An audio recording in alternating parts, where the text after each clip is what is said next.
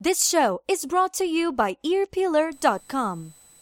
Welcome one and all to episode 120 of the Mars Attacks podcast. I'm your host, Victor, and it's a celebration, bitches. That's as good as I'll get with my Rick James imitation there. But yes, we are celebrating the 6th anniversary of the Mars Attacks podcast. Odd year to celebrate, I know. For those of you that haven't been listening to previous episodes, the reason we are doing this is because things are finally back in order after years of dealing with different health issues. We are full steam ahead with the podcast, and what better way to celebrate but to bring you 9 classic albums columns for September. So every Tuesday and Thursday of this month, you will be receiving a new episode in this series. And we kick things off with Ozzy Osbourne's Blizzard of Oz. Before jumping into all of that, just want to remind you guys to go to MarsAttacksRadio.com.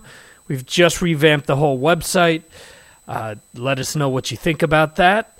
You could drop us a line either on our Facebook page, which is Facebook.com/Mars Attacks Radio.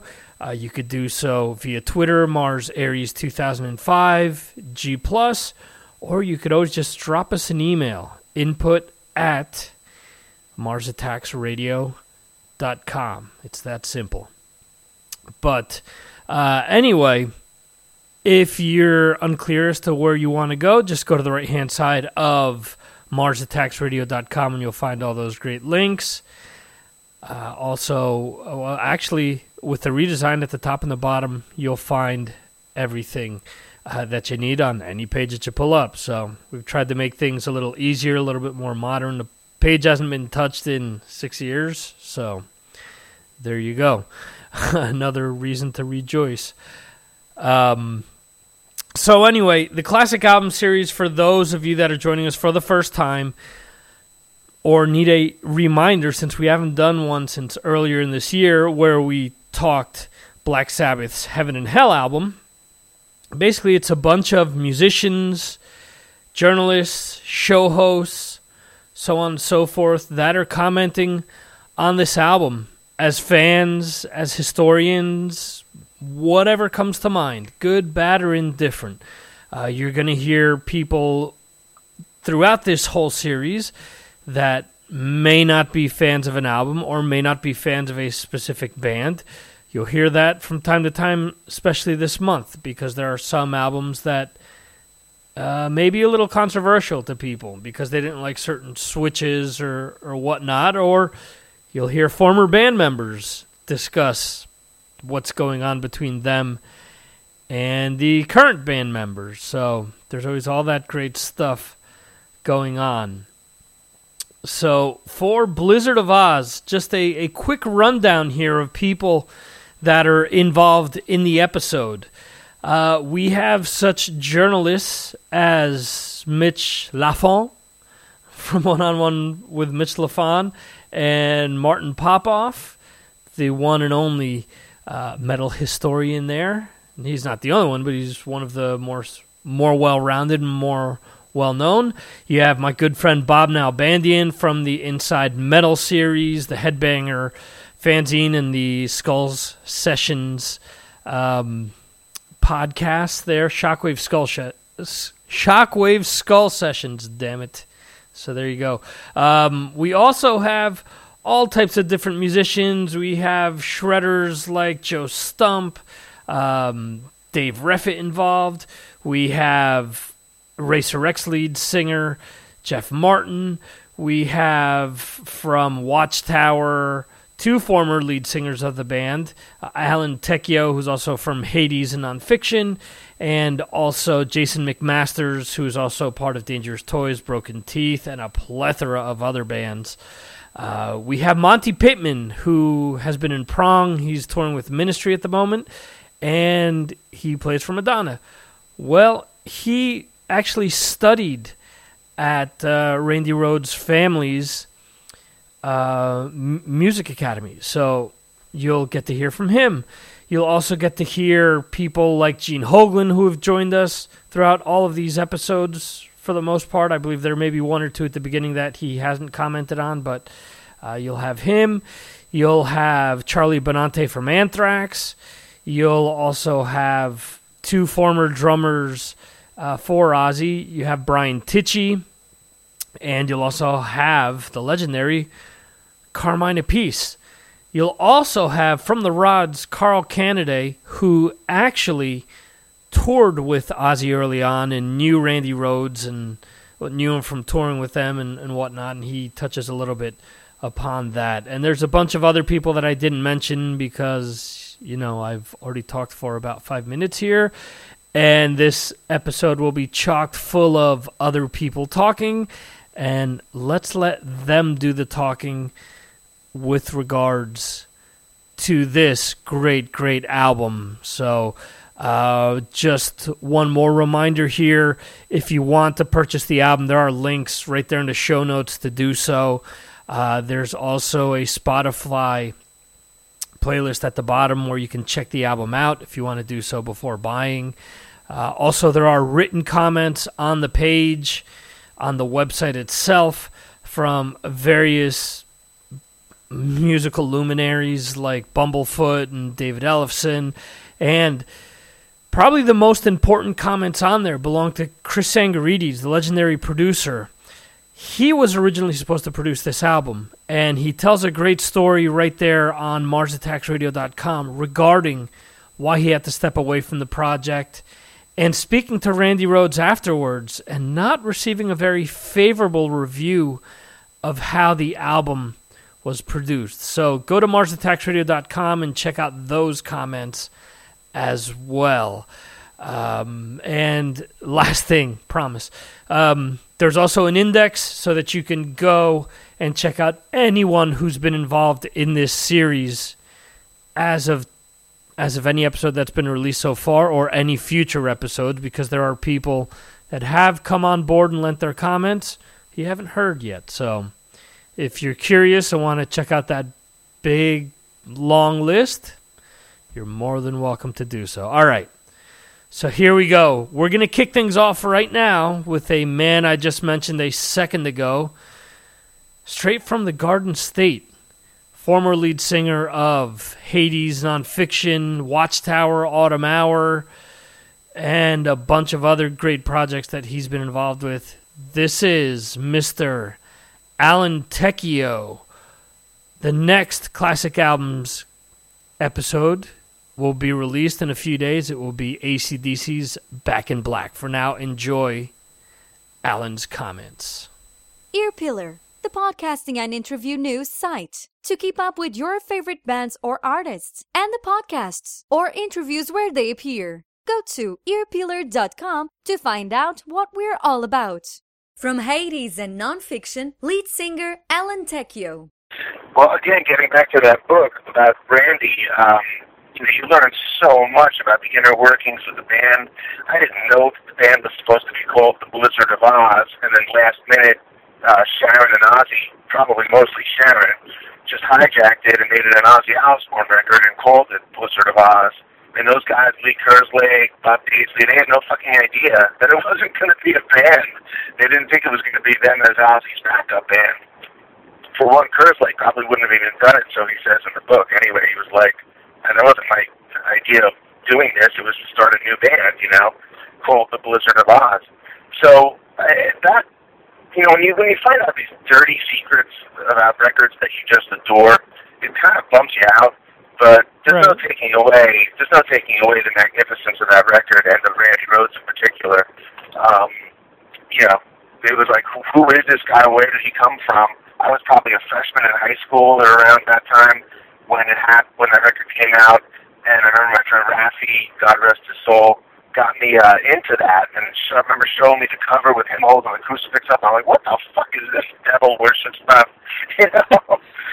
But that was one of the first records that got me into metal, so it holds a very special place in my heart despite all that other stuff. Mick, Sean, and James from Corners of Sanctuary. Well, I'm sure enough that at that time everybody was pretty much excited about, hearing what Ozzy was going to do on his own. And then, with what Randy Rhoads kind of brought to the realm of guitar in terms of sound and approach, just kind of, pretty much brought like the American metal scene, even though I know he's not American, but it kind of really brought the American metal scene like to its, I think that's what really pushed everything forward at that time. Like just kind of brought it over the edge. You're kind of talking about, we actually were talking about this when we were heading down to Virginia about Randy Rhoads and where does he fit, because there's nothing better to do in 8-hour drives, but where he sits amongst the greatest guitar players. And, we kind of thought, well, if you compare him to some of the other greats who cross genres, maybe he doesn't stick out as much to the general public. But for the metal scene, what he contributed as far as stylistically was, there was a lot of people that copied that. Yeah, copied it for a lot of years. And again, what he represented to the American metal scene, from West Coast to East Coast, it pretty much changed what was happening. Absolutely. No two ways about it. And unfortunately, we don't know where he would have been placed today if he was still alive. I'm sure he would still be. Especially that album. I think that album influenced a lot of American guitar players more than, Absolutely. Look at, as Quiet Riot went on and got, Carlos, Carlos was almost kind of like, except for that Munchie face. He was kind of like almost, he was kind of like a Randy Rhoads-esque type of, you know what I'm saying? Yeah, all the hooks and all the, that kind of thing, the look and, So, Doug Marks was inspired by, the Metal Method guy and Randy Rhoads. Randy Rhoads. And so it was just, he literally at that time, you think about it, he created what would become the iconic heavy metal guitar look. Do you know what I mean? With his Gibson V and then the Jackson V and then even the white Les Paul.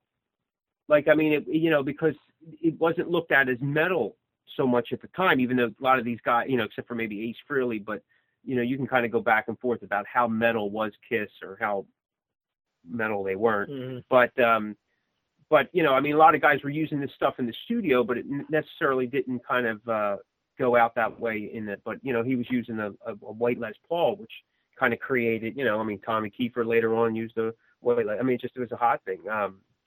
The dude that, I can't even think of his name, I apologize, the guy that played for Dio last, Aldridge. He was using a white, so, it became, again, I'm not saying that was whatever, but you see how it carried over. One of the first ones, I think, to bring those, he also brought that, since he was trained, too, which kind of changed how guitar players started looking at things. It wasn't just blues guitar players, say with like Sabbath.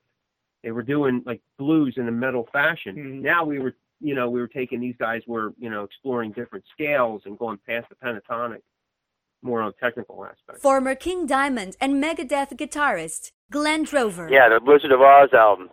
Story behind that one for me is that I was in a shopping mall, very young, and on the rack was Iron Maiden, Killers, and Blizzard of Oz, and I only had enough money to buy one. So I picked the Ozzy album, and of course later getting Killers later on. But I wasn't, disappointed with my choice. I was so excited about it. I remember hearing, Crazy Train on the radio for the first time before I bought the record, and it's like, wow, this is amazing. The guitar player sounds amazing, and just a great lineup, great songwriting, and. That was the introduction to Randy Rhoads, who was one of my favorite guitar players. So, and I still love listening to that album to this day. After all these years, still a lot of fun to listen to that stuff. Lord Von Rathenstein of Lords of Trident. Blizzard of Oz by Ozzy Osbourne. It's funny listening back on this album now. It's great to think that people thought of this guy as, this satanic mastermind, and then you sort of listen to it compared to some of the things that, you hear today, some of the other metal albums, and it's just like, you know, it almost seems like sort of cute, you know. And I'm not, you know, obviously Ozzy Osbourne, you know, much respect for the guy, but there's a lot more evil sounding music today than Blizzard of Oz. That being said, man, what an incredible album! You have so many classic tracks on there, Randy Rhoads stuff. I mean, just really, really great playing. And you know, I think I speak for the rest of the Lords when I say that it's definitely one of our, you know, at least top 30 albums that, you know, subtly pay homage to their Lords, you know, whether they know it or not, when they were creating it. So absolutely love Blizzard of Oz. The Shred Lord, Joe Stump. Yes, that's actually one I can talk about. I remember when that record came out, and you know, at the time, you know, I always loved you know, Blackmore and Michael Schenker and Gary Moore and you know, and Uli John Ross, you know, around this time period. And at first, when Randy Rhoads came out, you know, a lot of people compared him to Van Halen because of the, you know, the whammy bar stuff he did, plus you know, he was like one of the few people incorporating tapping, you know, other than Van Halen. But, you know, and, you know, people would kind of like say, oh, yes, he's very similar to Van Halen or whatever, but he really was nothing like him. His influence was much more from, like, you know, Gary Moore and Michael Schenker in the European school, along with, you know, his classical influence was much, even though Van Halen had a small classical influence, it was Randy Rhoads was much stronger. So I remember that record distinctly, and of course, you know, there's plenty of Randy Rhoads, you know, like guitar masterpieces on that, you know, where the solos still hold up to date. You know, Mr. Crowley and Revelation Mother Earth, you know, are two that immediately come to mind. And you know, his disciplined approach to guitar, and you know, the fact that he double tracked everything like that, and everything was, you know, it was really groundbreaking at the time, and you know, helped you know, write the blueprint for like other aspects of metal guitar that would come after that. Okay, and you just touched on an important topic there with the tapping. Eddie's known for tapping with his fingers, while Randy actually tapped with a pick. Am I mistaken with that, or is that correct? No, he did. I don't know if he always. I'm not like much of a Randy Rhoads expert. Granted, somebody that really knew his playing inside and out could certainly tell you that. And of course, he did tap with the pick a bunch. And you know, I don't know if he only tapped with the pick or tapped with the pick and his fingers. I'm not sure.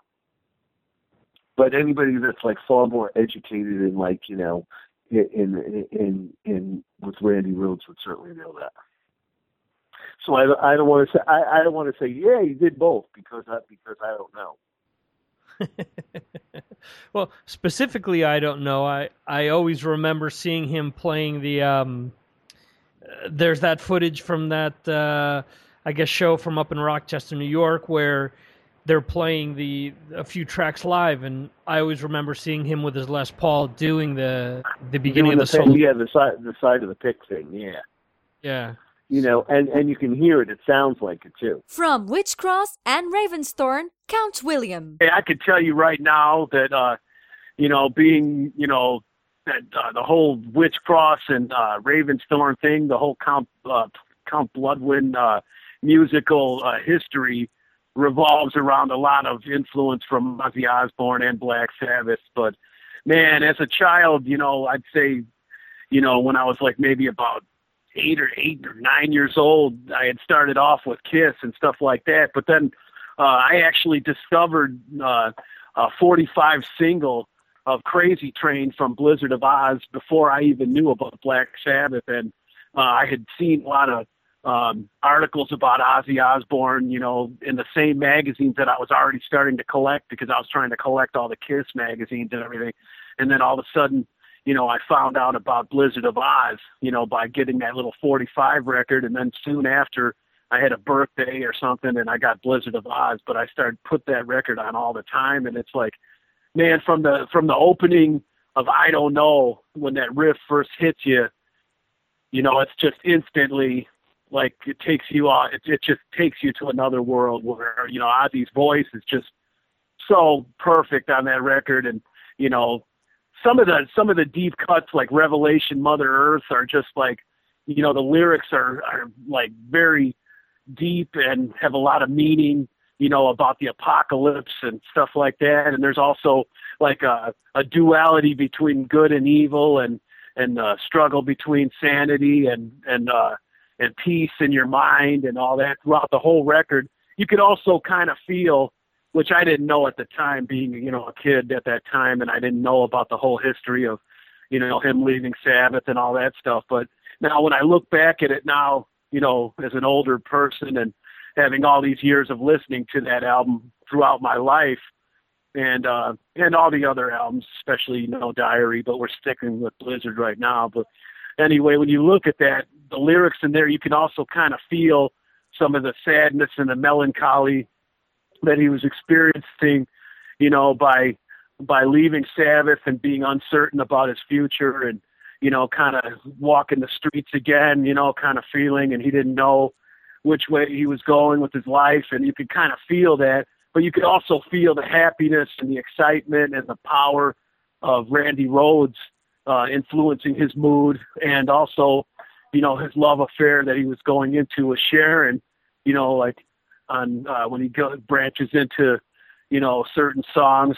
But anyway, there's like I said, there's a duality between sadness and euphoria, and good and evil, and, you know, delving into the mysteries of the occult with the, you know, the mysteries of Aleister Crowley and Mr. Crowley, and, you know, just all different feelings, and the work is just out of this world.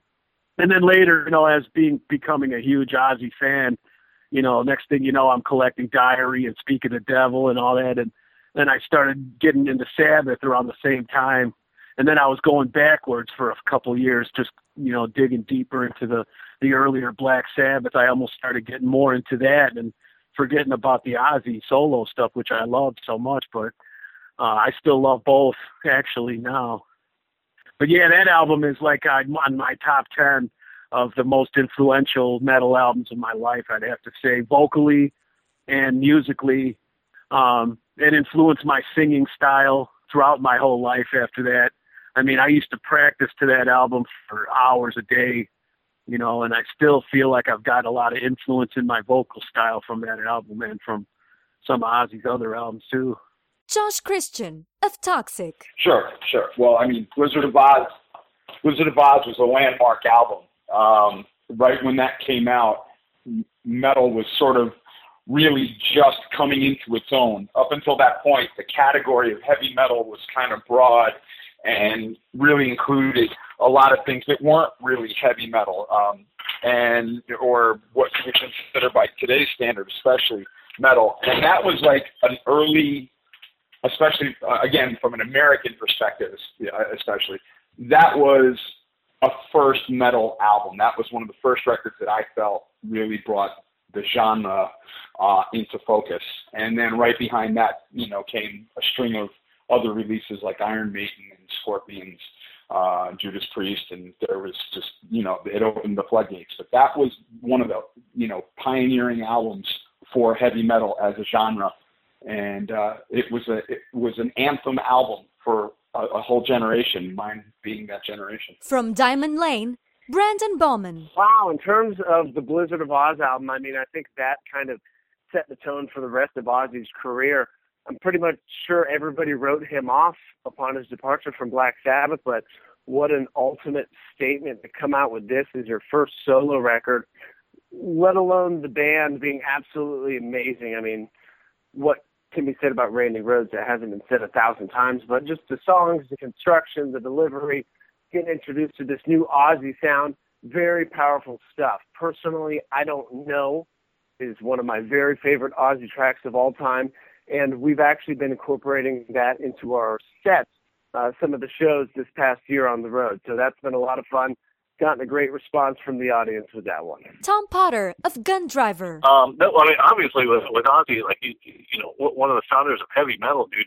and it's always had right-hand guitar players who just like were killer songwriters and riff writers, which, you know, I mean, it kind of goes hand in hand when you go with the genre. In addition to great lead players and great showmen.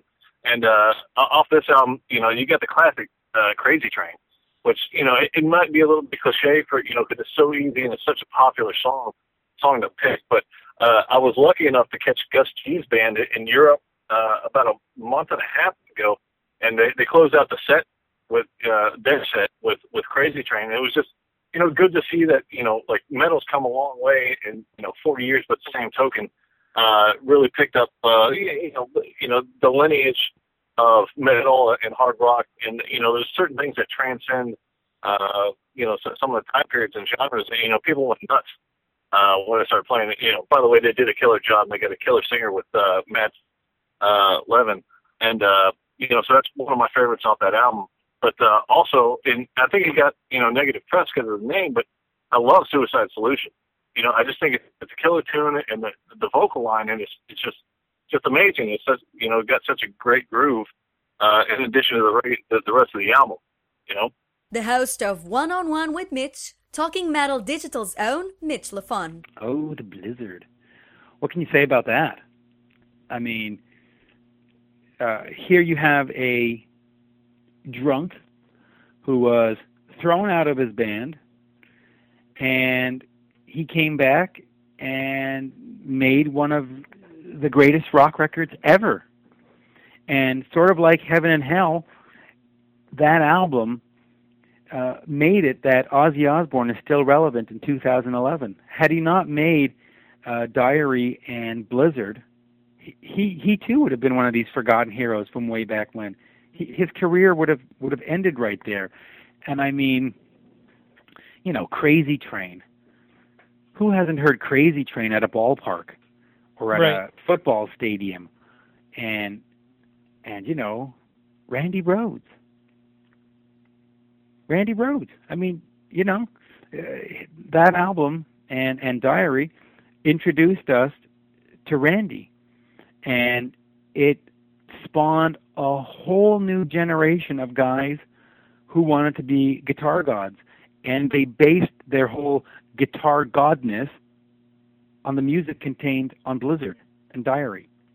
And you know, again, it upped the ante. Going into the 80s and hair metal and the whole thing, there were a lot of albums that had that Randy Rhoads guitar influence to it. Mm-hmm. And, you know, and the album also had its share of controversy with Suicide Solution. And it was the album that Ozzy needed to make at that time. And it, too, like Heaven and Hell, was a career saver. And you have to remember that when you look at Ozzy and Black Sabbath, they both should have just disappeared. And it was like the competition. They were competing with each other. And it seemed as though they were trying to outdo each other, and they both succeeded in making 4 of the greatest rock albums ever made: Mob Rules, Diary, Blizzard, Heaven and Hell. And it was all done in that short time span, you know, between 80 and 83 kind of thing. And those 4 albums have changed the rock world almost more than any albums ever made. I mean, you look at people like Zakk Wylde and what Kiss started doing after that, and what Judas Priest started doing after that, and Iron Maiden and Anthrax and Metallica. They were all touched by those 4 albums. Right. And a bigger rock single than Crazy Train, it's almost unimaginable. Mm-hmm. And, you know, 2011, Crazy Train still sounds perfectly fresh. Brett Blackout of Van Lake. Blizzard of Oz, let's see. I remember I bought it probably middle school. I bought that and Quiet Riot Mental Health on the same day, so I always kind of put those two together. But I don't know. It's always been my favorite Ozzy album. I think his voice was at at its peak on that one, and I think the songwriting was just really incredible for a first album for his solo. It's just outstanding. Yeah, I don't know. There's not really much else to say. The guitar work is incredible. His voice, I think, like I said, his voice was at its peak right then. My favorite track's probably I Don't Know, the first track. Yeah, I don't know. That's all I got for that one. Good album. From Australia, Death Dealers and Blasted to Statics, Stu Marshall. I think one of the greatest albums of all time. Bob Daisley's actually living out here in Australia at the moment, and I think it's worth mentioning, that a lot of your listeners would understand how important Bob Daisley was to that album. But yeah, I think it's an album that's almost impossible to fault Randy in his prime, and it actually sounds like a band that really wants to be together, that particular lineup. But yeah, Bob's one of the greatest songwriters, I think, in rock and metal history, so props to him. The man that continues to shred the envelope, Dave Raffett. So Ozzy, Blizzard of Oz, huge influence on me and so many people. I mean, you can hear it. Randy brought classical music into metal, and I mean, you can't argue with the songs on it, man. I Don't Know and Crazy Train and Goodbye to Romance is another favorite of mine. What strikes me about Randy so much is he really encapsulates what I like to see in solos. I mean, because I think of solos as, like, a great solo should be like a song within a song. It should be like its own little song. And like Goodbye to Romance, for instance, that one just, like, when it hits you, stands out and just really takes you somewhere. He's just such a killer player. His phrasing and his tone as well. I mean, he has a very unique tone. When you hear that stuff, it's Randy. And I remember, I think Max Norman, I was reading an interview with him. He produced this record, if I'm not mistaken. And he went on to work on a lot of the great Megadeth albums, Countdown to Extinction and stuff like that. And he was talking about when he mic'd Randy, he would mic Randy the traditional way. He would put, mics all over the cab, but also he would put, like, mics in the corner of the ceiling, or mics way over, 20 feet away, or a mic over here, a mic over there, and add it to the mix, which is really interesting. And I used some of that kind of technique on my album as well. And it's very effective on this Blizzard of Oz record because the guitar sound is huge. Just like when those solos kick in, like on Crazy Train or something like that, it just takes over the whole track and just really makes a statement. And I just got invited to play December 13th. It's going to be in Hollywood at the Rhodes Fest, whatever it's called. I think it's called.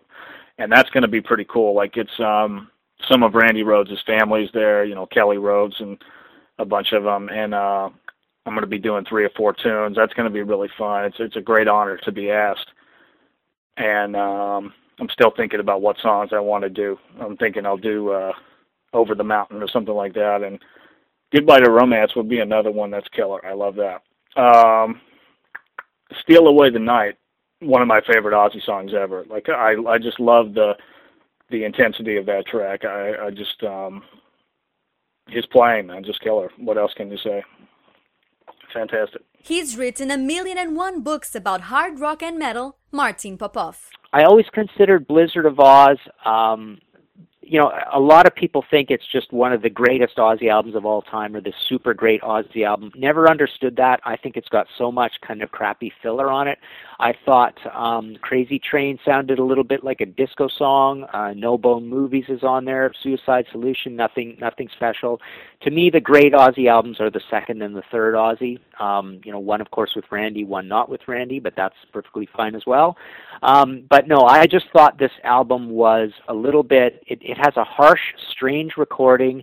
You can hear a great chemistry in this band, but I think it's kind of shockingly commercial in a lot of ways. And I thought the second album was way heavier, and the third album was also really heavy. So I think Blizzard of Oz is an overrated album. From Racer X, Jeff Martin. Oh, it's got one of my favorite drummers of all time, Lee Kerslake. And I just kind of loved what he did. Well, obviously, you got Randy Rhoads on there that's helped change the face of metal guitar work forever. And but I remember first hearing that album, that Lee, and I'm a real big Uriah Heep fan. So having Lee Kershlick come out with another band and, you know, kind of re-energizing his whole thing, even though he's just a side guy, and even though he's not even on any of the new tracks, I guess they redid all of his stuff so they didn't have to pay him anymore. Some crazy crap like that. Thank you, Ozzy's wife, Sharon. Sharon is the manager from hell. But anyway, and of course, you know, all those songs, and having Ozzy resurface himself like that too, and come out with such a killer album. And then you hear about one of my favorite photos of Ozzy is him with his eyeball to the side with blood trickling down the side of his mouth, just bit the head off of a dove, while all the PR people sat in amazement and horror.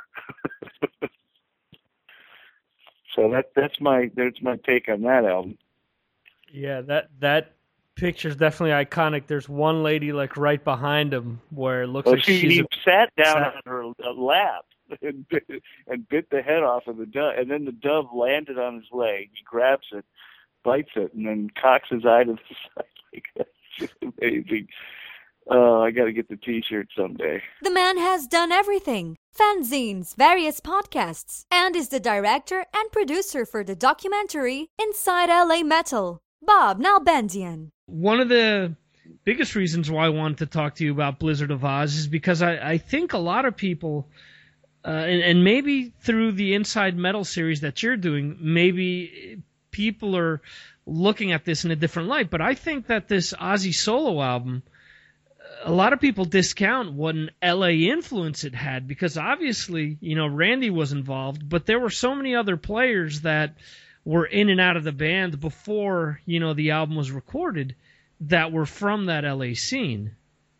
Yeah, well, apparently Dana Strum was very instrumental in that whole process of getting the guitar players, and I guess he ultimately turned Ozzy on to Randy. Right. You know, and there were, you know, Ozzy was living in LA at the time, and he was very influenced by that whole LA scene, and even the whole Black Sabbath thing. I mean, you know, it's fun. I was just going over some of the footage for the second episode with Ron Keel, and I totally forgot, you know, that he actually was a member of Black Sabbath for a minute or two with Steeler. Right. He joined, you know, auditioned right after Ian Gillan, and he supposedly had the contract signed and everything, but it was, you know, Spencer proffered it, you know, that deal went sour, so that nothing ended up happening there. But there was a big influence on LA at the time. All the bands were coming to LA, you know, whether it be Kiss or Ozzy or you know, Sabbath, or, you know, Dio got his musician from LA when he formed his solo band. So I think in the early 80s, and the Starwood was a big part of that scene. A lot of those bands, you know, Kiss scouted out George Lynch before they scouted out Eddie Van Halen. And, you know, Stephen Quadros tells a story. We added it to the deleted scenes because it didn't quite fit the movie, but he went into a whole big thing where he auditioned for Kiss before Eric Carr got the gig, I guess before the Elder album. And so it's obvious these bands were, you know, scouting out the Starwood and a lot of the LA clubs at the time, because, you know, just talking to a lot of these guys, they said, oh, yeah, I auditioned for so-and-so and so-and-so. I go, really? You know, and they go, yeah, they came out and saw me at the Starwood and whatnot. So that's interesting, because Ozzy, for so many years, there have been, you know, rumors of Alex Skolnick being in his band for about a second and trying out Michael Schenker, and even Bernie Torme, who was only in the band for a few months. It's interesting to, you know, find out, and I'm sure it's interesting for you to interview these people and find out, you know, that maybe they had auditioned or had someone go out and check them out live, where there could have been a possibility that one of these guys could have fit into one of these bands that's, extremely historic. Sure. And it was, a huge boost, obviously, for Randy Rhoads and his career, and ultimately Quiet Riot, too. I think that built them some, not just some notoriety, but just some cred in the metal community. After Randy joined Ozzy, people went back to Quiet Riot.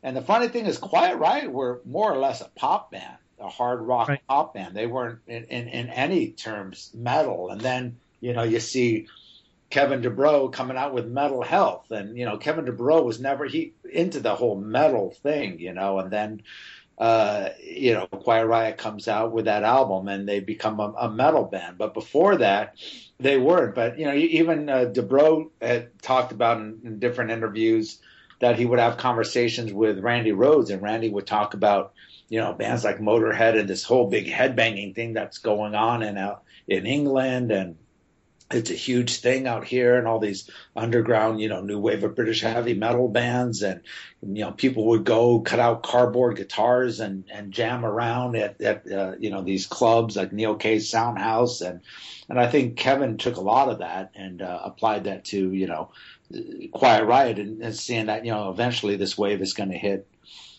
America and LA, which it did. That's interesting though, because like you're saying, when Randy was in the band, they really didn't take that direction. What do you think sparked him to change direction? Was it Randy going to Ozzy? Was it just seeing other bands around him? Well, I think definitely Randy going to Ozzy and hooking. I remember this is a thing, which is true, and Bob Daisley has said this many a times. Blizzard of Oz was a band. It wasn't really a solo. Blizzard of Oz was the name of the band, featuring Ozzy Osbourne. But you got to remember that the whole band was an incredibly talented band. Lee Kerslake, Bob Daisley, and of course Randy Rhoads. And it was a band effort. They, Bob and Lee and Randy did all the writing of the music and the lyrics, primarily. And, Ozzy would come up with certain ideas here and there, but it was definitely a band effort. And I think it was the accumulation of all those guys. And I think Randy, knew how to, obviously knew how to play metal. And, if you listen back to old, Quiet Riot and hear their old, or watch some of their old footage when he was in the band playing the Starwood, his guitar solos and stuff was very metal. But the songs and the tunes were very poppy. So you could definitely see there was a metal side and a, as Carlos Cavazo describes in the movie, a darker side of Randy that came out when he joined Ozzy. And I think he knew to adapt. He knew Ozzy was in Black Sabbath, and he knew to adapt more to that style. And I'm sure that's, something. And of course, Bob Daisley coming, right out of Rainbow, and, and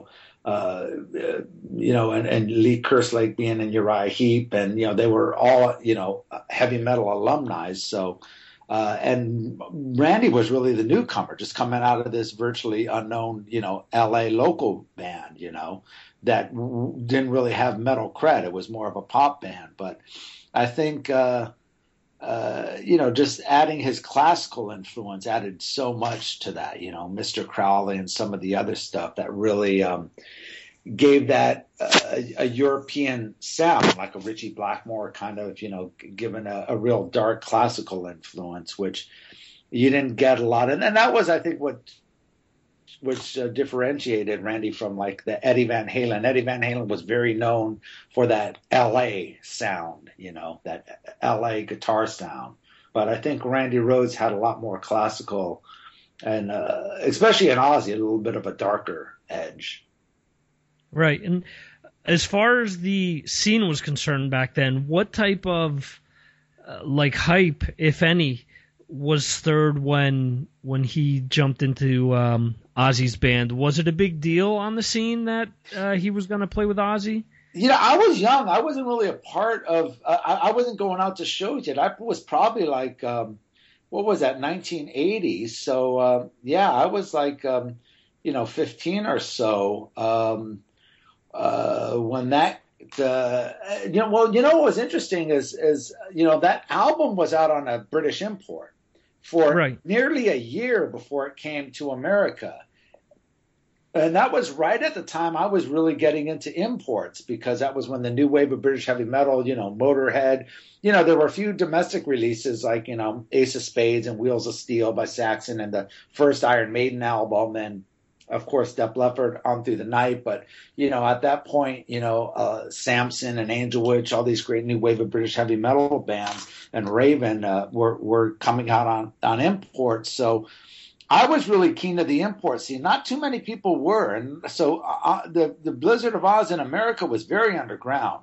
A lot of the hardcore Sabbath bands and other people got wind of it, but it wasn't until it came out domestically, several months later, that there was talk about it. And I remember people talking about, this kid from LA, Randy Rhoads, and this and that. I think when that album first came out, I wasn't even aware of it when it was out, that Randy Rhoads was from Quiet Riot, until probably a few months later. And they go, oh yeah, that's the guy from Quiet Riot, So, and I'm sure on the local scene and the Starwood in that circuit, it was a huge thing, because here's this guy, Van Halen already got catapulted to arena status. And this was a time LA still wasn't signing the hard rock bands. And then Quiet Riot did everything. They were around, at the same time Van Halen was, since the mid 70s. They never got any break. They only got the deal in Japan. So here, Randy leaves Quiet Riot and boom, he's in Ozzy. So I think that definitely sparked interest in the LA circuit, especially amongst guitar players, and I think it kind of opened up the eyes of the industry to see, wow, there really is talent going on in LA. Because soon after, I think a lot of people don't realize that Ozzy's involvement, it was so huge in the LA scene, because Ozzy was almost a part of that whole LA scene.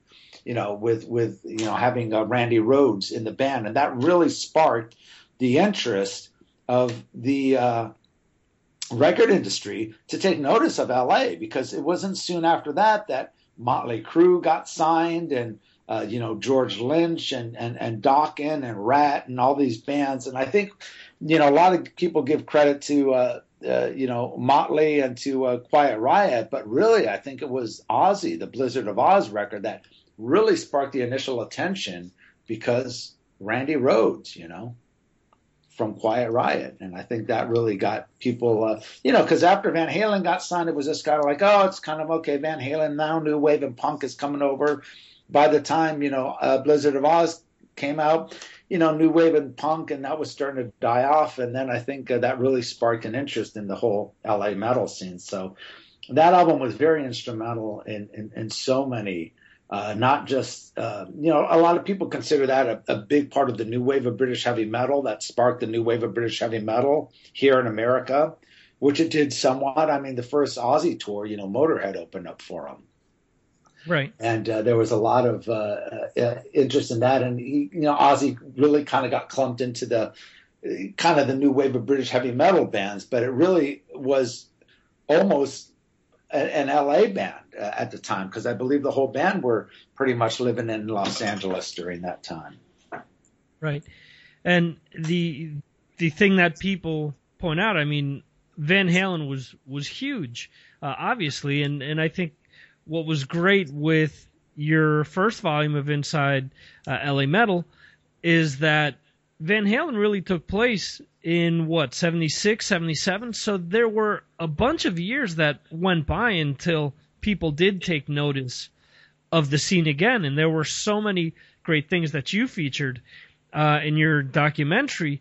The one thing that always sort of stood out in my mind was a transition of someone like Carlos from Snow into Quiet Riot, filling Randy's shoes. I mean, everyone talks about how Randy was in Quiet Riot, but no one ever talks about how Snow was so big in LA, and really one of their main components jumps over to Quiet Riot. Sure, and I think that has a lot to do with Quiet Riot going so much heavier, in a sense, because Snow was one of the heaviest LA bands at that time, at least in '79 and stuff. This was pre-Motley and Rat and Wasp and all that stuff. And Snow were, when that EP came out in 1980, that was kind of a step above as far as heaviness, a step above Van Halen and stuff. And so yeah, they were definitely a heavy band, and I think that brought in a lot, a lot of metal cred, because Snow were a big band. And once Carlos joined in, and you got to remember, after Randy left, there were other guitar players. Greg Leon was a part of, after Randy left, Kevin went out as Dubrow. He changed it from Quiet Riot to Dubrow, and had Greg Leon and also Mitch Perry played in the band for a time. I think for a while it was actually a 5-piece with both Mitch and Greg Leon on guitar. So there were even guitar players before, Carlos joined with Metal Health. So, but yeah, I think Carlos joining was, a lot of people did know Carlos from Snow. So it wasn't like it was just some newcomer joining in. And of course, Rudy Sarzo and Frankie Banali. Banali had been around the LA circuit. He played in Monarch, Michael Monarch from, who was in Detective, and also, of course, in Steppenwolf. And so he had been on the scene since, the late 70s. So all these guys were definitely a huge part of the LA scene, from the late 70s. And I think, again, I think Ozzy was aware of all this that was going on, as all the European musicians were. A lot of the musicians from Zeppelin to you name it used to hang out at the Starwood, and even beforehand, Rodney's English Disco. So it was a big, spawning ground for a lot of British musicians. Frankie has actually said that he actually auditioned for Ozzy and had the spot for a little bit. I'm actually trying to get him to come on. He actually there's a Lost Talking Metal episode where he actually went through the whole story of being part of Ozzy's band and everything, and that particular episode never reached podcast format because the studio where they were recording, the hard drive they recorded on shit the bed while they were recording. Oh, yes. I had heard that before, and I had heard that Ozzy was working with a lot of different guitar players. Who else did I hear? Well, of course, George Lynch, as everyone knows, and he was obviously a popular guy on the LA circuit with Exciter. And so Ozzy was definitely looking, at a lot of different guitar players. And George Lynch, I believe he auditioned twice, before Randy and after Randy. Right. And both was too crazy. Chris Holmes was another guy. He talks in the movie. He auditioned for Ozzy the same time Randy did, because Chris was in a band. Name escapes me now, but he was in quite a few bands before Wasp, and he talks about how he auditioned there, and then next thing you know, he heard Randy took off to England with him to record. So they were definitely auditioning quite a few LA guitarists and likely drummers and bass players. They ended up getting Rudy Sarzo after Bob Daisley. So. Right. And then it almost became an LA band after that, pretty much. Interesting. I wonder how much of a say Ozzy had in picking the musicians, and how much Don Arden actually had a hand in picking who ultimately became part of the band. I think it was Don. I think Don was set here in LA with Jet Records. And, he had his LA office here, and there was a lot that was going on in LA. And of course, Black Sabbath were working with a lot of, LA guys at the time, Dave Donato, all these different singers after, Ronnie had left, and after, Ian had left. And so there was always, guys, Ray Gillen, that were coming in through, from the LA circuit. So, of course, Jake E. Lee after joining Ozzy. So LA was a big, a thing, especially when it came to guitar players. But I think Randy was a really one, Ozzy and Randy, that really sparked the interest. And that's when, of course, Dio was coming over to, I don't know if that's why, but, after that you see, all these, major musicians from major bands, Ronnie James Dio, fresh out of Sabbath, he comes to LA to get, a lot of his musicians and so on and so forth. So, yeah, absolutely. That's interesting. It just dawned on me speaking to you that Ronnie also went the route with the Rainbow bass player as well. With Bob Daisley?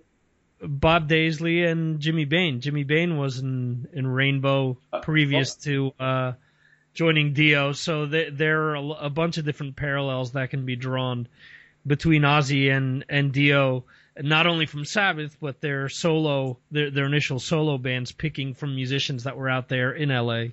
Right. Yeah, absolutely. Well, I mean, Dio always, it's funny because Dio, I remember interviewing Dio in '83 when the debut album came out, which was like my first major interview. And I was 16 then. No, I was, 17, I think, at the time. And he talked about how he preferred, because I asked him about Vivian Campbell, because I was a big fan of Sweet Savage. And he said, he came out to L.A., and was checking out the LA musicians, but he really liked working with British musicians, especially working with like Blackmore, and he liked their approach, their musical approach. So he specifically wanted to get a guitar player from England or Ireland, as Vivian was, which I thought was kind of interesting. But, after that, he ended up getting just all LA guys from Craig Goldie onward, to Doug Aldridge, to whoever, and after that, his band was exclusively LA. But yeah, it's interesting because in the late '70s, punk and new wave kind of dominated LA. So the hard rock, it was really publicly and media wise kind of silenced, but there was still a huge scene, a club scene in LA. All the musicians were still around and they were still playing. And, they just weren't getting quite the attention because everything was focused on this new wave and punk thing. So I think once Randy Rhoads broke out with Ozzy, that brought a lot more attention, as I said before, to not just the LA scene, but LA musicians.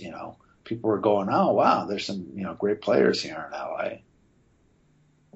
Absolutely. He was part of Watchtower, Dangerous Toys, Broken Teeth, and a plethora of other projects. Jason McMaster. Where do I start? I mean, that's I've got political opinions about that record. I've got, well, just dive in. I was lucky enough to actually record the first Dangerous Toys record with the same producer of Blizzard of Oz, Max Norman. Right. So I got to hear Randy stories and Ozzy stories and all kinds of shit. So that was pretty awesome. The record sort of, well, it's one of many, but it's there wasn't like a plethora of records that actually straddled the line of like pop radio and underground heavy metal. I mean, sure, Black Sabbath was a charting band and a major touring band, and rose quickly to a classic band. But when Ozzy, was let go from Sabbath and created his own thing in between doing shots, he created something really wild yet very mass appealing, right? And I think that that's an incredible moment for rock music and heavy metal for sure. Crazy Train is on car commercials and shit now. Really strange. But I think that it's fantastic. And the record is, there's not a bad song on it. I think that as far as even the sound, you know, the production of the record, I really feel like that had a lot to do with my first comment, you know, about how the songs and the ideas really straddle the line of, you know, dark lyrics, Mr. Crowley, and, you know, going crazy, and the other side of life that people who listen to the radio, because I don't really listen to the radio, you know, can fantasize about while they're at work or in their car or whatever. You know, it's a different placement in their head, you know, than just, you know, whatever working man's music comes on the radio. So, the idea that Sharon Osbourne thought it was a real good idea to re-record the bass and the drums just because she was angry with Bob Daisley, who wrote all of those songs, calling her through his lawyer, I'm sure, just trying to get paid. Hey, I'm just trying to get paid. You guys haven't paid me in a while. I'm just trying to get a check, you know. So she gets pissed and pays probably, here's $1 million for you and $1 million for you, to Mike Borden and Robert Trujillo to go in and re-record the bass and the drums on a record that's pretty much considered a Bible and a classic. It's like, yeah, you know, we're mad at John Paul Jones and John Bonham. We're just going to go in and re-record the drums and the bass on all the Led Zeppelin records. See what I'm trying to say? Does that sound smart to you? No, not at all. It sounds like blasphemy to me. It sounds like it's a cardinal sin. So that's a drag that even has to be part of the annals of rock history, that she did that. I mean, those have been since pulled off the shelf, but I just couldn't believe it. You know, that it's like karaoke. Let's turn this into a karaoke record. You know, hey, who else wants to play bass on this? So there's a lot of mysterious, ridiculous things about that record that people may or may not know about. But for the most part, just face value, it's an incredible moment, and songwriting is great. You know, Ozzy did a great job considering the shape he was in drug-wise. So. He taught Madonna how to reach a new level. Monty Pittman. I had read online that you'd previously had Kelly Rhodes, Randy Rhodes' brother, play on one of your albums. Next month, I'm actually featuring The Blizzard of Oz as a classic album on my podcast. Oh, yeah. And I just wanted to, you know, get your comments on Randy Rhodes playing and what The Blizzard of Oz means to you. Yeah, well, Kelly and I became friends because I used to take lessons from their mom. And Kelly and I started taking piano lessons at the same time. So I took piano and music theory. Or I was really taking the music theory, but through the piano. And then Kelly has stayed with it, and he's gotten really good. And he was a singer. He used to be the singer, and you know, because Randy played guitar. Right. And there's a lot. Now listening back, if you listen back to Blizzard of Oz, I hear so many things that I've heard from Dolores Rhodes. It's like a certain information, I guess you could say, or a different approach to looking at the notes, or a different way of thinking about the notes. It's just a different thought process. And Kelly's got that information too. And he did piano in 3 songs on Pain, Love, and Destiny. And we recorded there in Usonia on the piano that their mom learned how to play on, which is really cool. That's the piano that you hear in the album. And so Kelly and I have, you know, become really good friends over this is almost 15 years ago when all that started. And but Blizzard of Oz is, it's not something that you may even see ever happen again, where you have someone, like Ozzy coming out of Black Sabbath, but then doing where you think that it's all over, but then having their solo album become just massive and groundbreaking, and a lot of music that happened in the 80s, a lot of the guitar players, if you listen back, they got a lot of those techniques and a lot of those tricks from listening to Randy. Sure, there are a lot of thrash players that I know harken back to, say, Revelation Mother Earth as being, the pinnacle of, a lot of the thrash movement and how song structures were created after that. At least that's what I've read, over the years. Yeah, and a lot of that came from, his classical sort of training, I guess you could say, or, that approach to the notes. There's only so many notes. It's what you're saying with those notes and what combination of notes you're putting together. Like one of the things that Randy's most known for, like the Mr. Crowley solo, uses the harmonic minor scale, and so you would get, a lot of people started doing that afterwards, still now, which is something you didn't really hear a lot of. Like, you didn't hear Hendrix play that scale a lot, or maybe he did, and it was, it was kind of hidden. But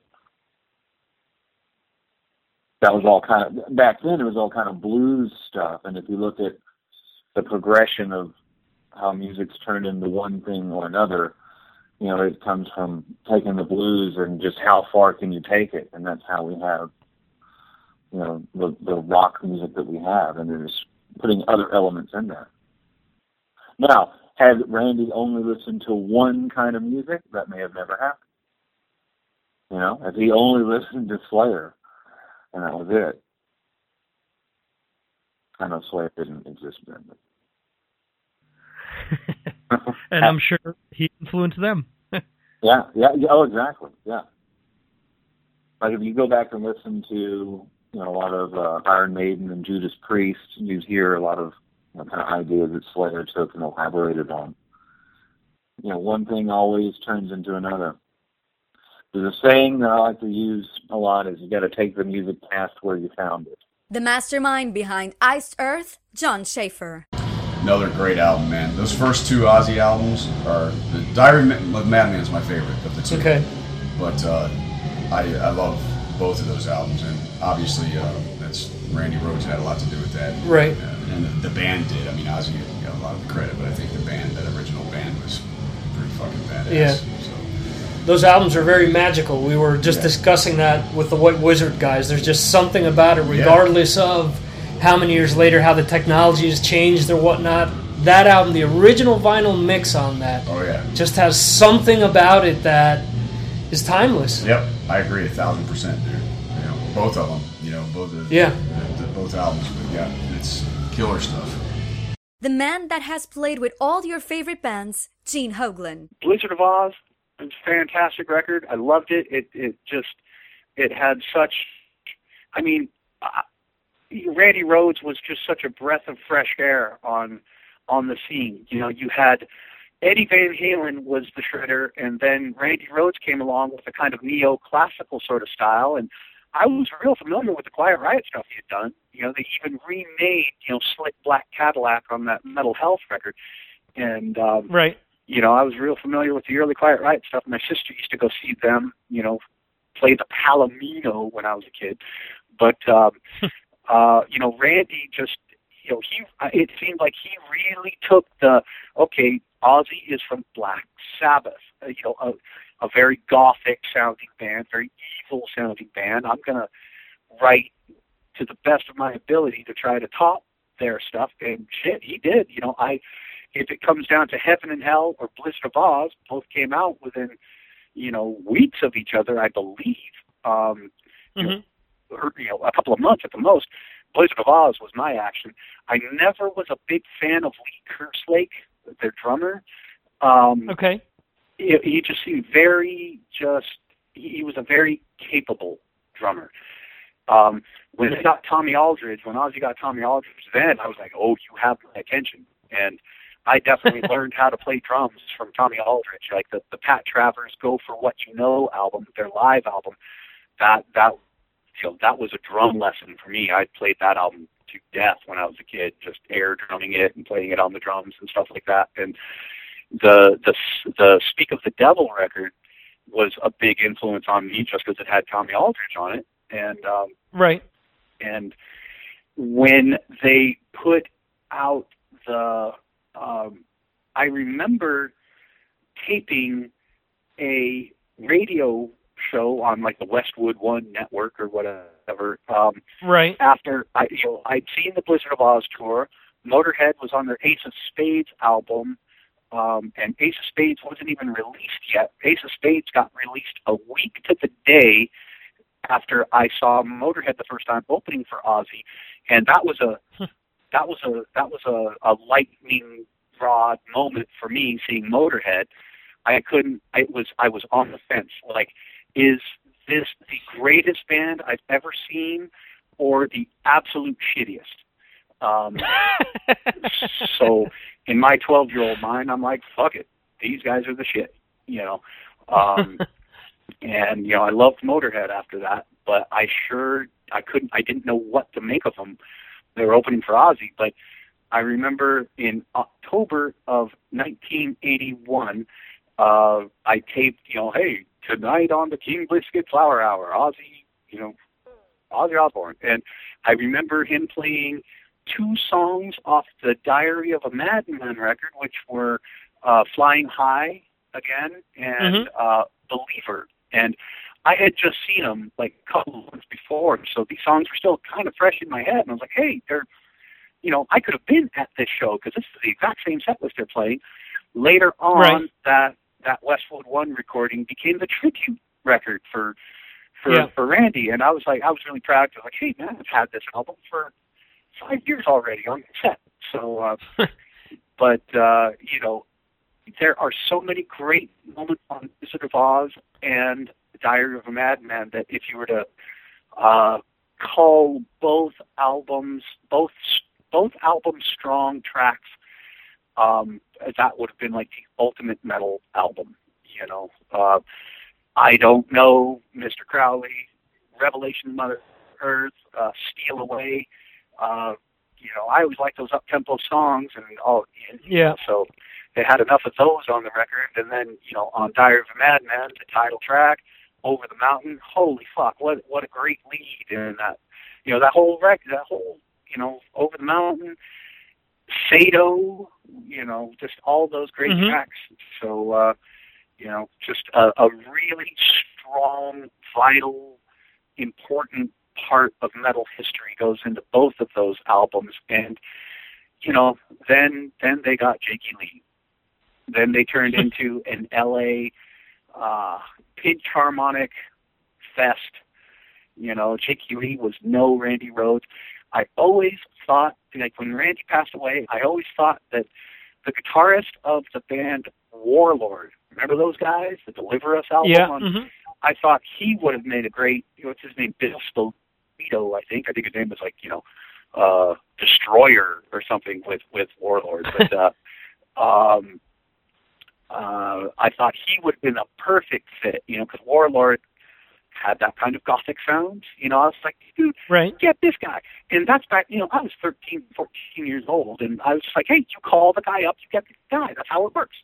And I was like, why didn't they call this guy? Ozzy's got to know who Warlord is. Everybody knows Warlord, Little did I know they probably sold 1,200 records on Metal Blade, but I just always thought Warlord's songwriter would have worked really well with Ozzy. But no, he got Jakey Lee instead, and that's when I completely. He had the ultimate drummer play his ultimate sin. It's just like boo. So I know Randy Castillo was on the ultimate. I was just trying to make a fun little comment there, but he had Tommy Aldridge on Bark at the Moon. It should have been just a ripping record, but unfortunately, there was a very LA sounding style to Bark at the Moon, so it just wasn't quite as fun. Yeah, actually, Carmine Appice says that he plays on part of Bark at the Moon, actually. That he helped mix it and actually played some of the tracks, so who knows? Well, he did some really poor lip drumming on that Bark at the Moon video. I just remember, there's a full-on drum fill going on, and Carmine's twirling his stick right at the camera. And, I know Tommy Aldridge's style. I know Tommy Aldridge played on Bark at the Moon. I know Tommy Aldridge played on Rock and Roll Rebel, and I think those were kind of two of the hits off that record, and I know Carmine Appice didn't. I remember he brought him in for the tour, and he lasted about 2 weeks. The legendary drummer of Anthrax, Charlie Benante. Yeah, absolutely. Since we're on the subject of Ozzy, you want to give your input on Blizzard of Oz? Great comeback record. I love that record. I think I love that record more than I do Diary of a Madman. It's just so raw and brutal, and because the thing about Ozzy and Ozzy's voice especially is like in Sabbath, it was so fucking high. You listen to some of those old Sabbath records, and his voice is just so up there in range. Yeah. And when he did Blizzard of Oz, I think it was of course, he was getting older and his voice wasn't quite as high, but yet you hear a song like Crazy Train, that song is such a commercial song. The riff and the melody, it's such a radio friendly song. But when it came out, it was fucking heavy metal. It was so heavy, you know what I mean? And throughout the years, it's become this kind of catchy song, And I just love that record, man. There's just so many great moments of it. Steal Away is on Steal Away the Night, and just a great album from start to finish. I just love the people who played on that record too. It's such a great band. He's played with Steven Tyler, several members of Kiss, Billy Idol, and started the Bonzo Bash. Brian Ticci. All right, so my choice is Ozzy Osbourne's Blizzard of Oz, and I'm assuming we all know a little bit about this record outside of it being Ozzy's first post-Black Sabbath record. And I think one of the little interesting tidbits, because there was confusion back then, was that, this isn't part of the confusion. This was just an interesting tidbit that initially I think the band was supposed to be called Blizzard of Oz, right? Mm-hmm. And right. Okay, and then they ultimately changed it to having the record called Blizzard of Oz, and it was by the artist known as Ozzy Osbourne, with a band, and Blizzard of Oz. What we know, in the U.S. was pretty much okay. Randy Rhoads came out and just pretty much really took over at that point. I think there was a ton of great guitar players, but Eddie Van Halen came on the scene and was like the new reigning leader of rock guitar, But soon after, a couple years later, Randy Rhoads comes in, and I was, seventh grade at the time. I was in seventh grade, and there was an interview with Ozzy on the radio, and I had known about Sabbath, and I was aware of. I think I had War Pigs Paranoid on 8-track, and I was aware of Black Sabbath, but I didn't know. And in seventh grade, I felt a little embarrassed that I didn't know that Ozzy was the singer of Sabbath yet. Like I was way into Kiss and Aerosmith and Zeppelin, but I was aware of Sabbath. I just didn't know all the names of everybody. But anyways, so I'm listening to this interview, and it's going, oh yeah, Ozzy. It's your first record after Black Sabbath, and I'm going, whoa, Ozzy's from Black Sabbath. Oh, okay, whoa, all right, I'm trying to get into this, and then they go, yeah, we're gonna play the first song from the Blizzard of Oz record. This is a track called I Don't Know, and I'm like, I had just listened to this 5-minute interview or something like that, and he's talking about Randy Rhoads, and I hadn't heard a note, and the record's just coming out, and the backwards gong comes fading in, and then Randy comes sliding down the neck and into this massive riff with this awesome guitar sound, and the band kicks in, and you can't forget about Bob Daisley, because to me, I love this record, but Bob Daisley is like the unsung hero in a John Paul Jones sort of way, because he's really the glue between Kerslake and Rhodes, in my opinion.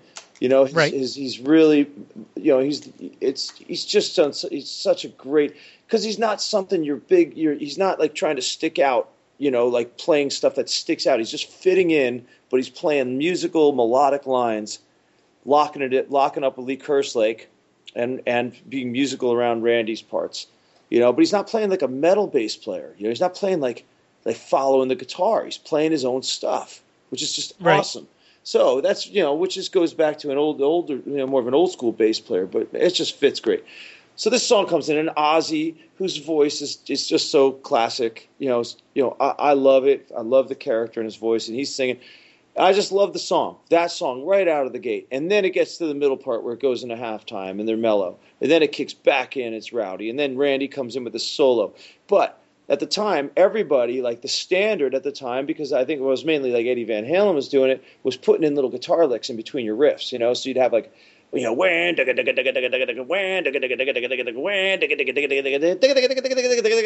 he puts in some crazy licks, you know. So that was, you weren't just like playing a riff like more like Iommi, you know, where you'd play the riff and that's the riff. You'd like play your riff and put in little licks. So Randy's doing that. And then his lead solo comes in and it's just awesome. And I loved the whole song. I loved it. I was hooked instantly. And then I think they did another part of the interview, and then played Crazy Train. And I was like, you know, you hear the first time you hear the vibra slap, and you hear the I, and the, oh, come on, man. I was like, this is awesome. Yeah, I loved it. So I got the record immediately. And then soon after that, not to get away too far from the record, but I had heard Ozzy live on King Biscuit Flower Hour, and it was Ozzy, Rudy Sarzo, Randy, and Tommy Aldridge. And that was my first exposure. I think it was my first exposure to Tommy Aldridge, but I may have already heard him with Pat Travers on the radio, because I remember hearing Boom Boom Echo the Lights and being blown away by the drums. And then I was like, oh wait, you know, who is this? I don't know anything about this. And then when Ozzy goes, "This is Tommy Aldridge," I was like, I just kind of put it together somewhere years down the road that it was like, that's Tommy, you know, like, so the live band was killer with Rudy Sarzo and Tommy, and Lee Kerslake and Daisley on the record were also killer. And I love both aspects of I love both bands, you know, at that point in time. So anyhow, I got my butt kicked, you know, a couple times over by Randy, you know, playing live. He's just, just on fire and kind of breaking ground, you know, and, you know, he's, you know, with the two hand tapping, with with his diminished scales and his, you know, kind of classical approach to the solos, and his very melodic classical approach to, you know, well thought out solos and all that. So it's just badass. And the songs are great. You know, without the great songs, this record, you know, okay, great. You have Randy playing great, and you have, you know, some cool riffs, but the songs are great. So, you know, top to bottom, you know, right when you get, you know, I don't know, and Crazy Train, just huge rock anthems. Then they give you you know, Goodbye to Romance. It's like right into a ballad. You know what I mean? Like, come on, where's like a Beatles sounding ballad?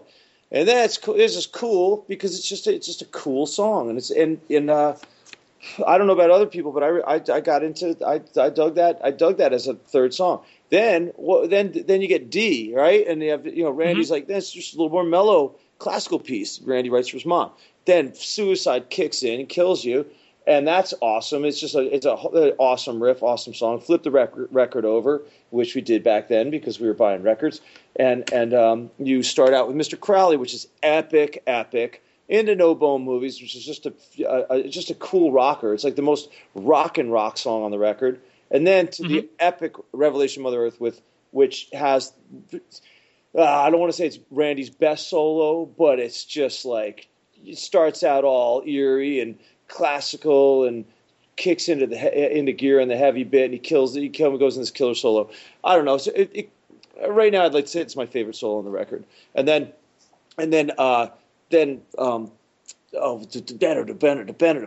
Steal Away the Night, which ends it. It's like the second most rocking song on the record as far as like a rock song.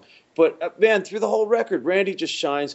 It's a really cohesive sounding record. Ozzy sounds great. It's classic, and not to stray too far off, but it leads perfectly, or Diary follows this perfectly. Like, some may say Diary's better, and some reasons, there's some things about Diary of a Madman I even like better. Like, I think Over the Mountain is untouchable. I think Flying High Again is as good as any of the other songs. I love Flying High Again. And Diary of a Madman, it's like you have Revelation Mother Earth. I mean, I could do a comparison of the two records, but they're very similar.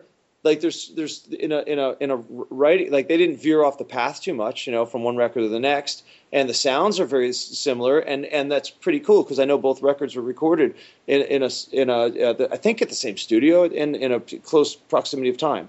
But back to Blizzard of Oz, Ozzy comes out of Sabbath, and Sabbath was already, everybody knows they were getting their kind of getting their butt kicked by Van Halen coming out, and Van Halen took over, but Ozzy starts his solo band with the next LA guitar hotshot, Randy Rhoads, and then he gets Kerslake on the record, which is another one of the heavy metal's best drum intros.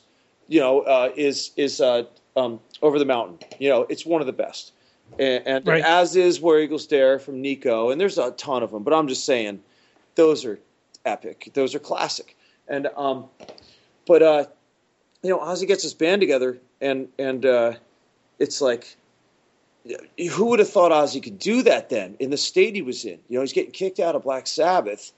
He's like,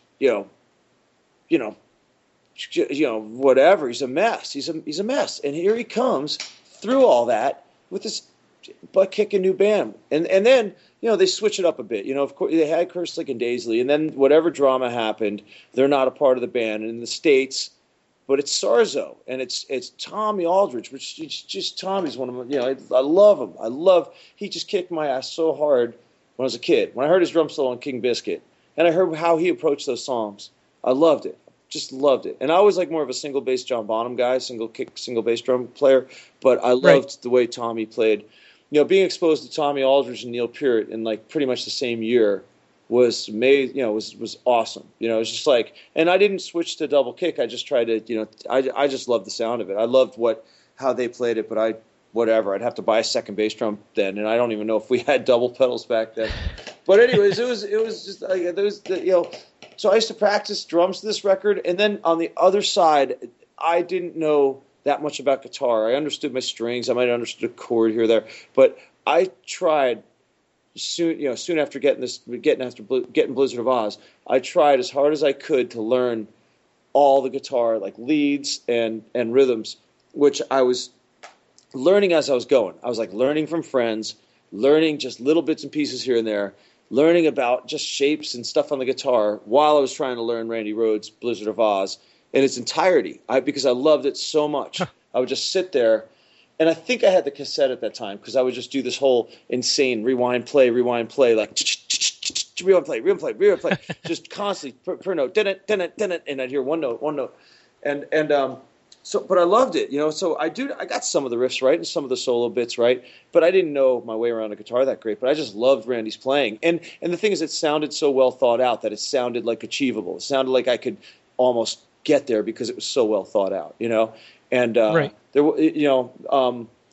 So this wasn't just like a great record for me as a drummer. It was a great metal record with awesome songs, and a great record as far as like, at that time, that's one of the best guitar records out there, In 1980, that's a great year for metal, and for there's so many great records coming out there. I think it was Women and Children first. There's tons. I'm not going to remember them all, but like Back in Black, Blizzard of Oz. Was it Mob Rules then? I think it was Mob Rules. I don't think it was Heaven and Hell. I think it was Mob Rules. I think Mob Rules was 81. Oh wait, you're right. So it was Heaven and Hell. It's Heaven and Hell, right? So which is awesome, So it's kind of interesting because that's on your list too. I was just way more into Blizzard of Oz at the time, just because Randy was so modern, and I just really liked Ozzy's voice. I mean, Dio's insane. Heaven and Hell is killer. I listen back now, but I don't know. I just think something about Blizzard of Oz, and it was, for me, it was probably the intro riff to I Don't Know. It's just perfect. It's amazing. Right. It's just a perfect riff, and so it really sold me on the whole record. So yeah, that record is great, and I was really really upset when if you find out that because of whatever internal BS is going on behind the scenes that us metal fans don't know about, that the bass and drum tracks were re-recorded for a period of time, and then finally the original drum and bass tracks were put back on, and I guess they call it like a reissue or something like that, whatever they call it, to sell it again or something. But that shouldn't be done to these records. It's just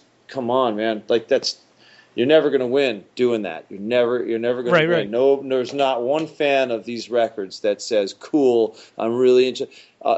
Just take it out of that perspective and just go think of another really big drummer. Think of a great record, by somebody. Just just go to Mob Rules, and let's say you took off Vinny Appice and you put on a newer drummer, whatever, 20 years later or something like that, right. And they replaced Geezer Butler with some other new bass player. Let's say you replace Geezer Butler with JD from Black Label Society, and let's say you replace Vinny with man,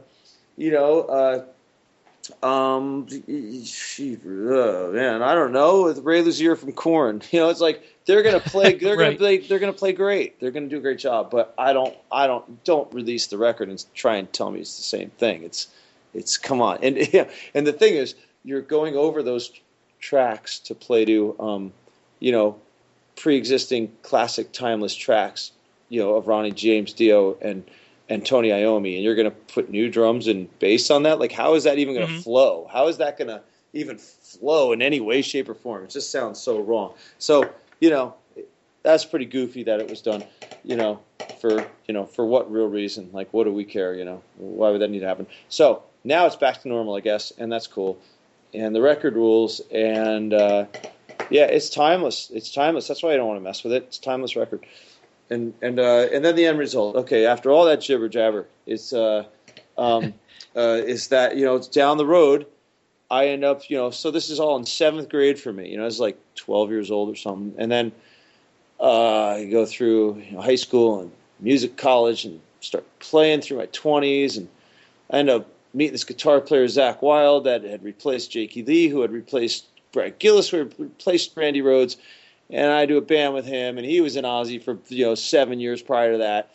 And then a few years later, I end up auditioning for Ozzy and getting to be his drummer and playing I Don't Know and Crazy Train and Mr. Crowley and Suicide Solution and other songs from the other records, but all off the same record that I just explained to you.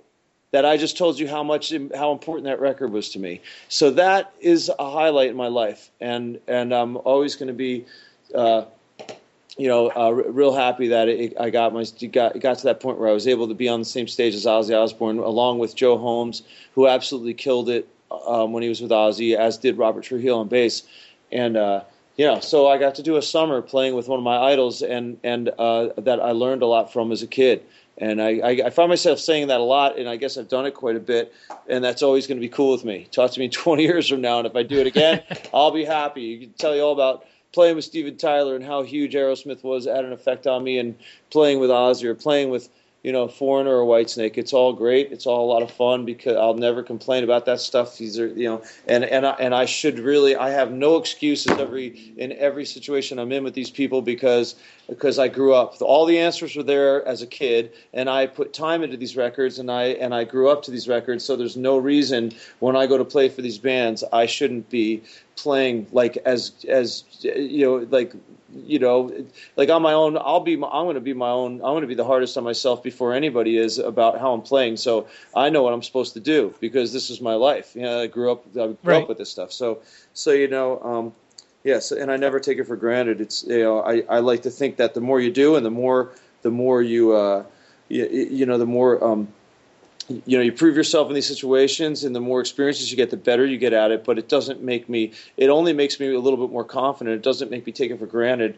Like I would never take, for granted, like Steven Tyler calling me and saying, "Can you play like a benefit show, with me, with Joe Perry and myself?" I would, it's like, are you kidding me?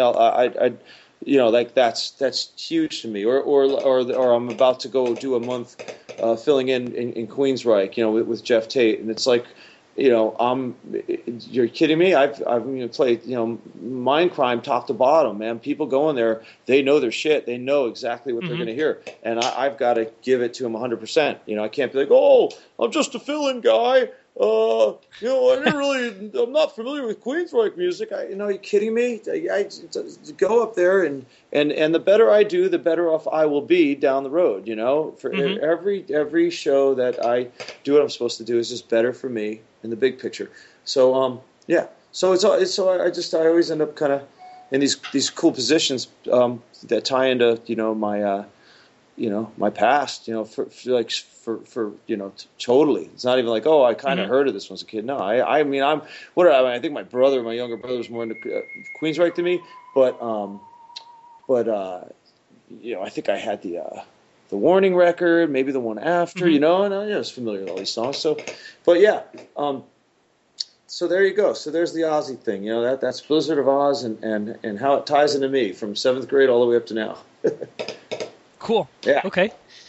One of the founding fathers of heavy metal drumming, Carmine Appice. Ozzy Osbourne's Blizzard of Oz. Obviously, you've had a past with Ozzy. You played with him.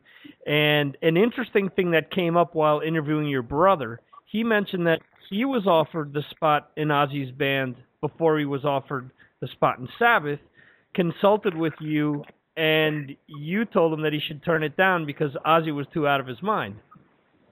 Right, and he was. I would sit with Ozzy at the Rainbow, and I turn around from him, and next thing I know, Ozzy's face was in a bowl of spaghetti, face down, because he was so out of it all the time. So I really didn't see any future in that, at the time, But and then he went on to do the Blizzard of Oz, which was with Bob Daisley, and that probably would have been my brother, but instead it was Lee Kerslick. But in the end, they got screwed out of a lot of money, from that deal.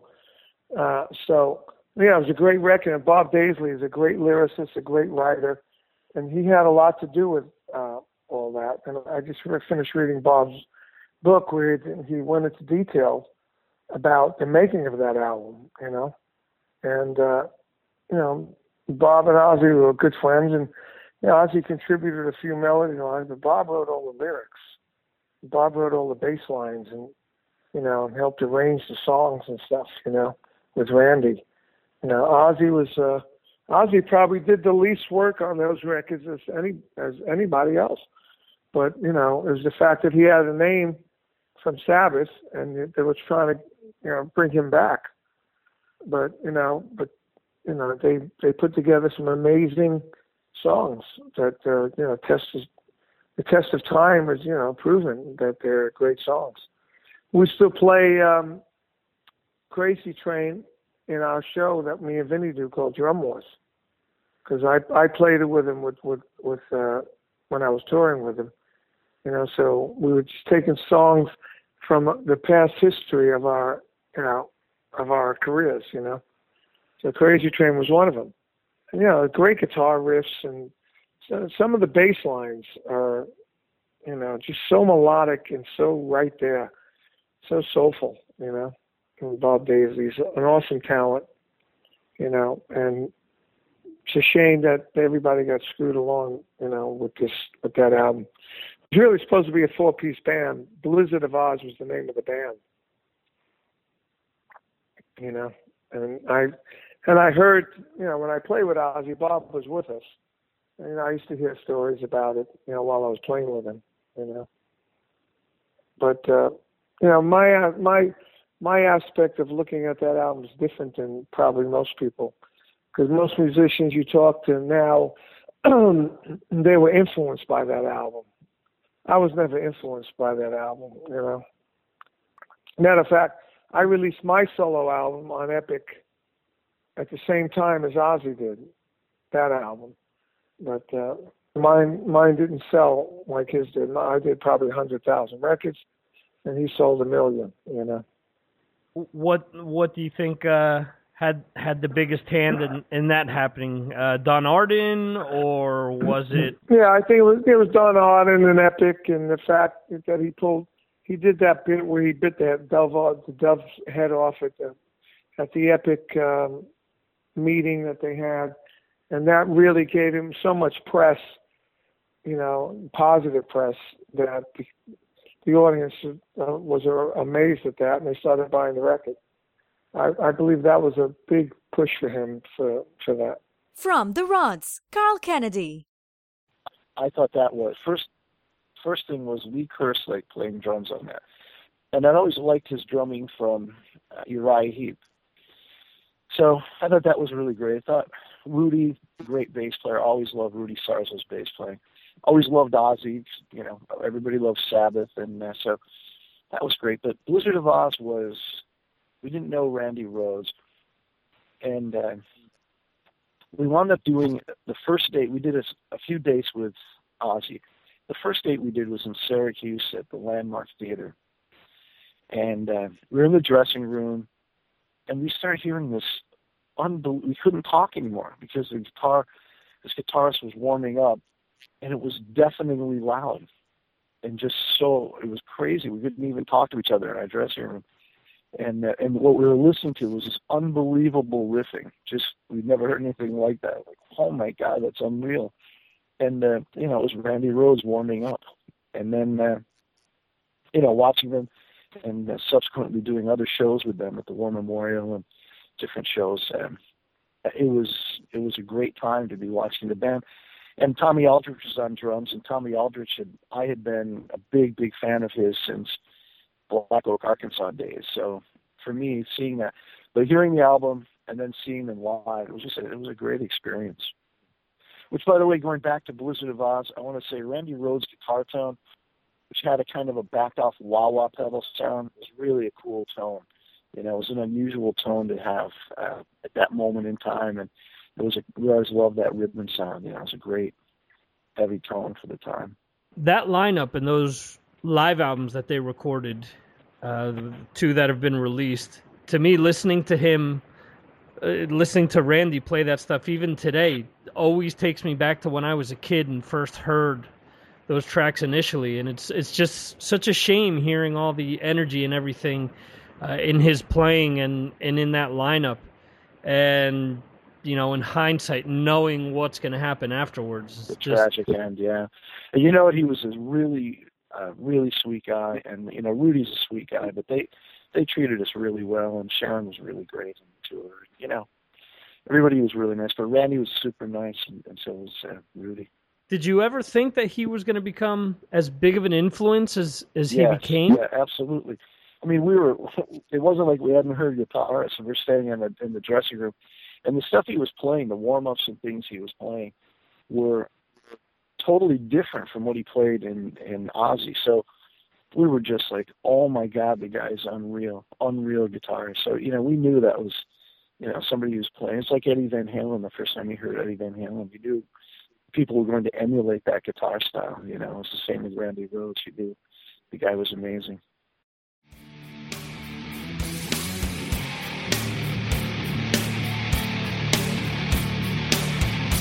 Thank you for listening to the Mars Attacks podcast.